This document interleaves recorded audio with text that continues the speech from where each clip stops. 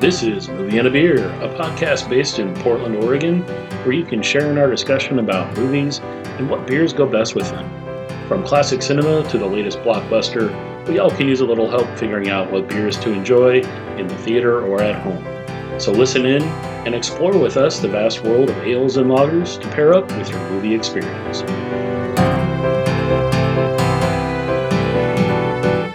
Hello and welcome to Movie and a Beer. My name's Dan Kapersky. And today we have with us Blake Hunt, Old West expert. Ooh, Old West. And we have Randall Garcia, just a guy who enjoys a good Western. Mm-hmm. Definitely. So the movie that we watched recently, 3:10 to Yuma, a very interesting Western film, remake of a film that was originally done in 1957. We had a couple of beers. Tried to find some old pre-Prohibition era style beers. Successful with one. Ended up getting a brown, a British style brown, which is actually an old style of beer that no one makes anymore except a few places. So we'll talk about those after a little bit, after we have our short discussion about the film. So down in the man cave, we're chilling, watching this Western. One of us has seen it before. Blake had seen it before. I had not seen it. I I had not seen it either. I'd seen parts of the original off of like Turner Classic Movies or something, but I'd not seen the remake.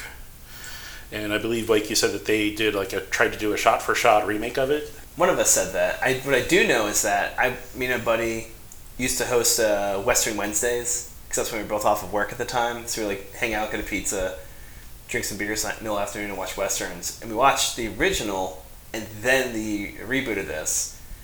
And the original is a lot more psychological sort of thriller, because less effects. They had to rely on the actors, and the actors are very much getting into each other's heads. And there's still gunfights and all that, but a lot of the scenes I read somewhere they shot exact same angles and everything, but now with Christian Bale and Russell Crowe. Yes, and it also does have Peter Fonda in it, who was in the original. Yes. Props to him for coming back and making a film. He did pass away a year or two ago, which is kind of sad because he's been around a long time. Mm-hmm. Phenomenal actor. I think all of the major actors, characters that are in the film did a phenomenal. It was just a really good, well-acted, rounded film that kept you completely engaged, because there were some little side stories and things that would happen with the side characters to kind of balance out the seriousness of the situation. But basically, the film was shot, directed by James Mangold, and then completely shot in New Mexico. Beautiful scenery. I just kept commenting on that during the film, that how on-site location. There's no green screen here, people. It's beautiful, amazing. That's the thing with Westerns. It's so damn pretty. Yeah. I felt like it moved pretty fast. I think it was a really nice contrast between just beautiful, majestic shots of New Mexico and the pacing of the film. I think it moved you right along. You really had a sense that they were trying to catch a train. Yeah. And so I was engaged. I liked it. Yeah, it was a great film. There were a few time jumps that happened, even though they did the gist of it, for plot spoil purposes. Ben Wade, played by Russell Crowe, was the bad guy. He, in the 1800s, in the Arizona countryside, held up what at the time was called the Southern Railroad, which was actually a stagecoach that was based out of Chicago. Right. Oh, yeah. That did basically money runs. They would bring payroll in for big companies, and Ben Wade and his gang would hold them up. Make them so late for their appointments. Make them very late for their appointments, which is something that was actually mentioned a few times. They're just late for their appointment. They're just late. No, they're never late. But Dan Evans, who's a rancher and dealing with a drought and trying to gather his cattle up, went out looking for his cattle, and Dan Wade and his gang had rustled the cattle and was going to use them as a block for the stagecoach to prevent it from going any further, which worked. It's pretty clever. And that's how the Dan Evans character and the Ben Wade character met. He's like, give us your horses, we'll give them back to you down the road. We don't need your horses, we don't want to shoot you, we're just here for the money. Yeah. So, I guan, I guess there's honor among thieves from that standpoint. He did keep his word. And subsequently from there on, he never actually lied to Christian Bale's character, Ben Wade, never lied to, anybody. He always told the truth, even if it was the truth you didn't want to hear. He was a great bad guy. Oh, yeah. Russell Crowe. Lovable. I'd be his best friend, even though he'd probably stab me in the back for anything. He stabbed somebody in the film? Yeah.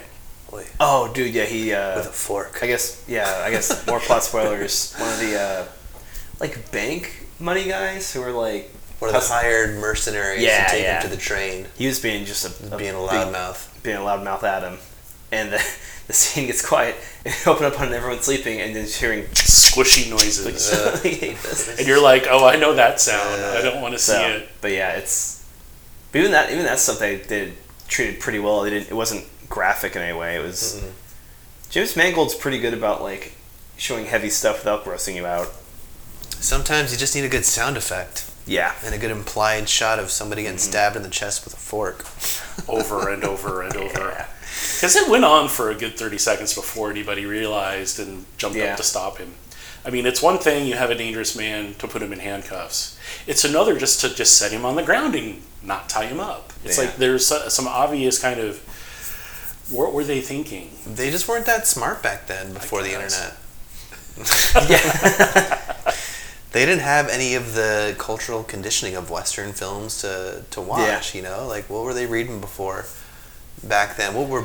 Well, the Sun. The Sun had westerns. The Sun had some Pulp Fiction books of gangs and robbers. Yeah. He looked at those, and he thought, "Hey, I could do that. I'm smarter than them." He actually, as part of his character, was told to stay and watch the wife and his brother, and decided to follow them when they left their farm and traveled off to Yuma, or not Yuma, to. Where were they traveling to? What was the name of the town? Contention? Yes. Contention is where they were catching the train.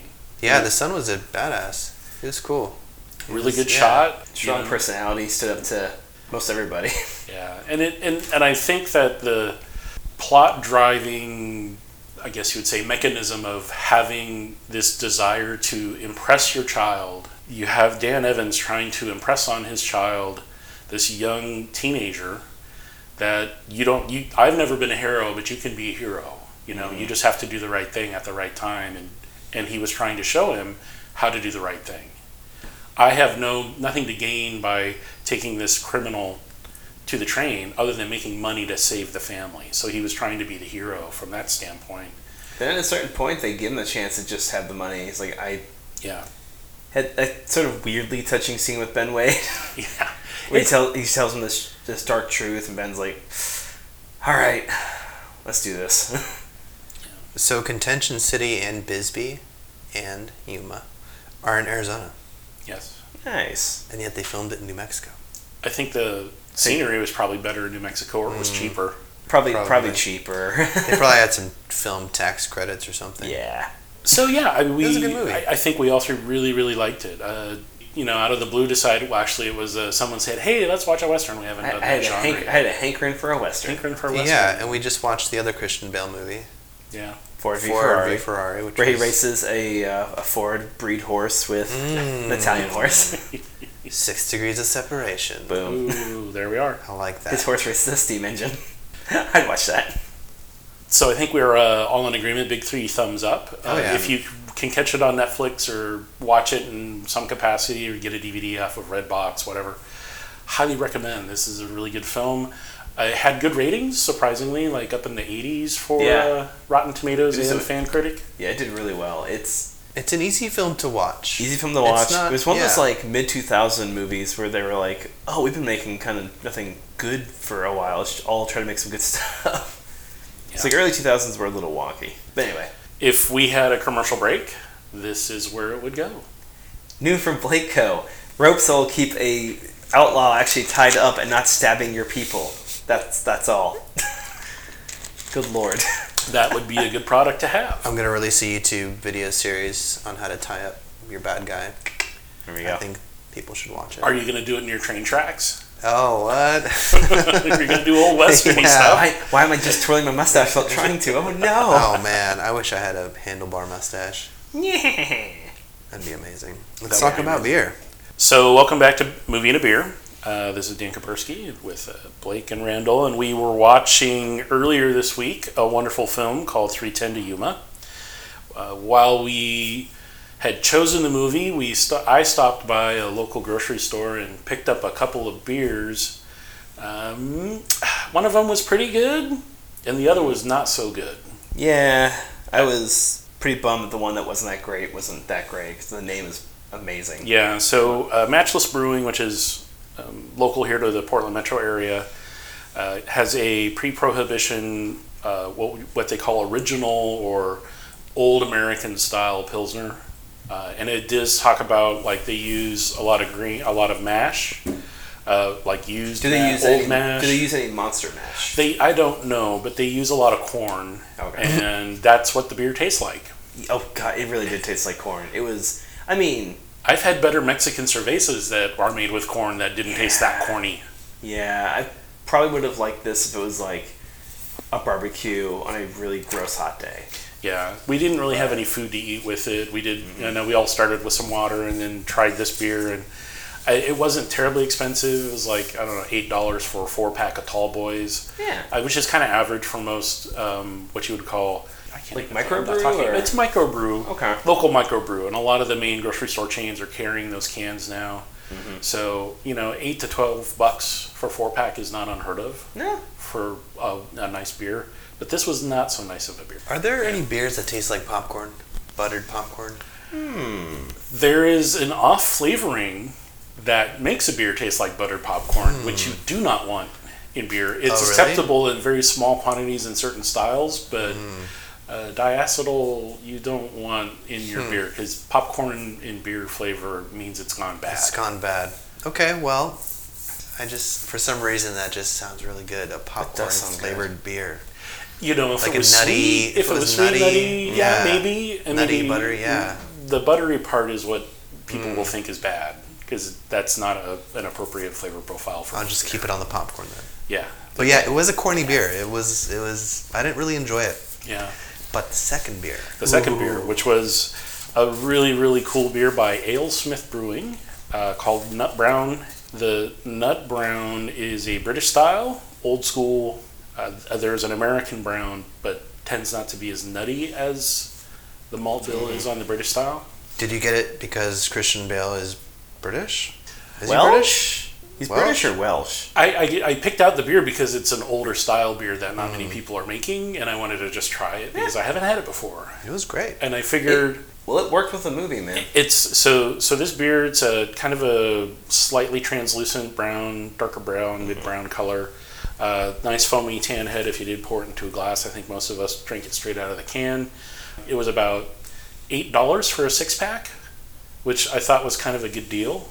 That's a really good deal. And a standard size can, 6-pack.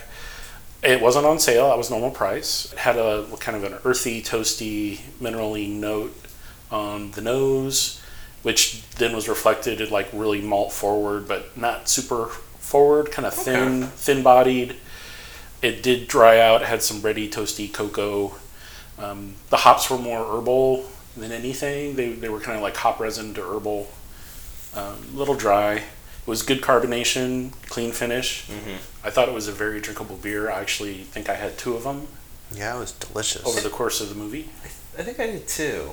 I know I really liked it. Like, I was drinking the first one going, this doesn't go with the movie that great. The second one, as soon as I sipped it, the scene just like, it just felt better to be watching the scene we were watching. It was like, okay, this is what we need. It went really well with the jalapenos, pineapple, pepperoni, and mushroom pizza we had. That was delicious. The pizza was amazing. And it went really good with the beer. I was surprised how well it did. So 3:10 to Yuma with I think, was it nutty? It was a little nutty, right? Yeah, it's nutty. So I think maybe like the dough or the sourdough. I think the combination just felt really, really pleasant with that pizza. Yeah. Recommendation would be find a medium dark beer or something that has a nice nutty malt profile. Preferably something not super heavy, because you don't want to be distracted from the movie. Even though the movie's really simple and easy to watch, I think finding something that just is an easy drinker, not offensive, just mild hopness is good, good quality malt body, roasty, nutty, totally good. Agreed. I'll have to buy that one again and try it again with some other movies and Yeah. see how it turns out. Let's watch another Christian Bale movie. I really want to watch Empire of the Sun again. I haven't seen that in forever. Have you guys seen that? I have not seen Empire of that. the Sun? I saw it a long time ago. Oh man, I'm down for anything Christian Bale does. Yeah, he was 13 in that film, and who else What? is in it? Malkovich? John Malkovich is in this movie too. And he's married to this lady, not Christian Bale. Do you guys know her? I don't. She looks vaguely familiar, but I might be Her thinking name she is looks like... Sibi Blazik. Bless you.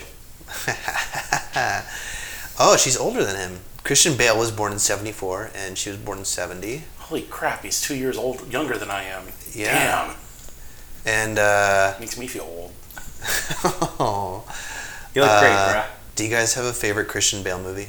You know what I'm going to say to that. Batman I am Begins. And Dark Knight and Dark Dark Knight Knight. Rises. Oh, Dark Knight is so good. He beats up a clown in that one. I don't know though. I'll tell you what. Although American Psycho. American Psycho is really good. Jeez, that's a hard one. Him to just beat. going on that big rant about Huey Lewis on the news while suiting up. I really thought he came to his zone. No, it was Phil Collins. Was it Phil Collins? I thought it was Huey Lewis on the news. Yeah, I thought it was Phil Collins. Well, whoever he's talking We'll about, save him that just for saying, I think he really came to his zone later on. Hey, Paul! Ah! He starts acting. God, what a wild scene. he's wacky. I couldn't read that pretty good book, in but I could Vice. watch that movie. You seen Vice? No, He I plays need Dick to. Cheney. I need to watch that. All right, so we all are in agreement. Find Yeah. yourself a nice, darker, medium-bodied brown or porter or stout. That's a little bit lighter. That's not going to be super heavy, but can hold your attention a little bit, but not distract you from the film. Big 3 thumbs up on this 310 to Yuma. Great film. Shout out to Atlas Pizza for Yeah. the amazing pizza. They're my new favorite place, I think. They're Yeah. really good. A little pricey, but pretty good. It was a little pricey. But you know what? Totally worth it. Yeah. Shout out to auger buzzards. They're native to Africa. It's a bird that Russell Crowe sketched at the beginning of the movie.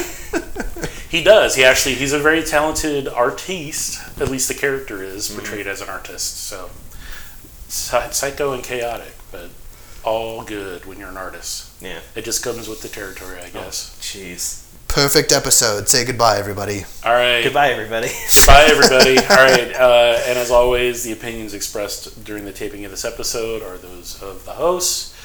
Thank you all for listening. Please remember to imbibe, and if you do imbibe, drink lots of water and be responsible about your habits. Yes, please. So And your movie choices. and your movie choices. 'cause God, please. sometimes you just don't pick a good movie. Yeah.